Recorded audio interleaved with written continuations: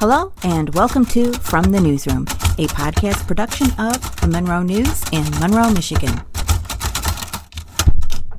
One of the most popular features in the Monroe News is our 100 Years Ago column. The following are articles from the Monroe Evening News, forerunner to the Monroe News, from May 1919. The Reaper Theater on East Front Street has changed management, and when it reopens Saturday, it will be operated under the direction of Helmar George of Detroit, who has been in the photoplay business for the past 7 years, having during that time managed the beautiful Oakland Theater at Pontiac for several years. While the Reaper will be reopened Saturday and Sunday, the formal opening will not take place until Thursday, at which time William Farnham will be seen in his new screen success, The Jungle Life. As an added attraction, Harold Jarvis, the noted singer, will appear during the opening week. The Front Street Playhouse is now in the hands of decorators, and when the doors are thrown open on the opening night, it will present an entirely new appearance. Within a few days, a $10,000 Wurlitzer pipe organ will be installed.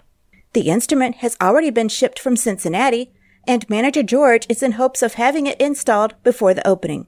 This organ is not of the mechanical kind, and the name of the organist will be announced in a few days. Richard Weaver, who was with Mr. Recklow and had the management of the Reaper for the past year, has been engaged by Manager George to represent him here for the time being. But just as soon as he gets his other theatrical affairs straightened out, he will take up his residence in Monroe.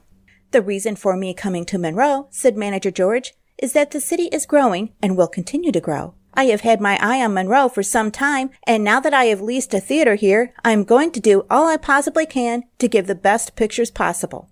The policy will be 4 changes a week, and the price will not be so much one day and so much the next day. The prices will remain the same regardless of the cost of the picture. Mr. and Mrs. George and their young daughter are now occupying quarters at the Park Hotel. Did you get a bomb in your mail Thursday? Scores of people asked each other the above question today, and although no bombs were received here through the mail, the Monroe postal workers took no chances and carefully scrutinized every suspicious-looking package. Packages of dimensions that might hide explosives were handled very carefully. Before they were delivered, the workers made absolutely certain that when they were opened by the parties that they were addressed to, that they would not have their hands blown off. When Mayor Southworth was jokingly asked if he received a bomb, he said, "I don't consider myself prominent enough to be the recipient of any bombs. I'm nothing more than a poor working man."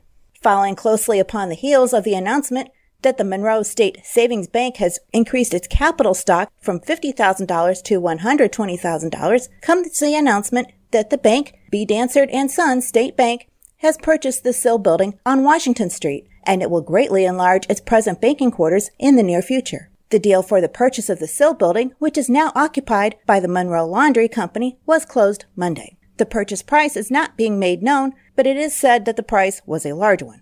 Due to the large increase in business, the officers of the Dansard Banking Institution have been contemplating enlarging their present headquarters located at Front and Washington Streets for some time, and when the Sill Building was offered to them, they lost no time in closing the deal.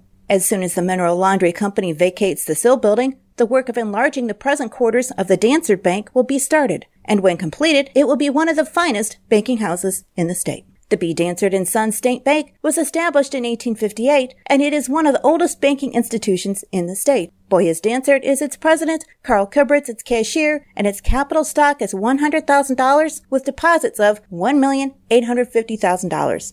You've been listening to some of the headlines that appeared in the Monroe Evening News in May 1919. You can hear today's headlines in the Monroe in a Minute newscast, a partnership of the Monroe News and Monroe Public Access, at noon, 3 and 6 p.m., Mondays through Fridays on Rewind 94.3. Audio production by Paula Wethington for the Monroe News. This has been a podcast production of the Monroe News in Monroe, Michigan. Find us online at www.monroenews.com, on social media at screen name Monroe News, and in print 7 days a week.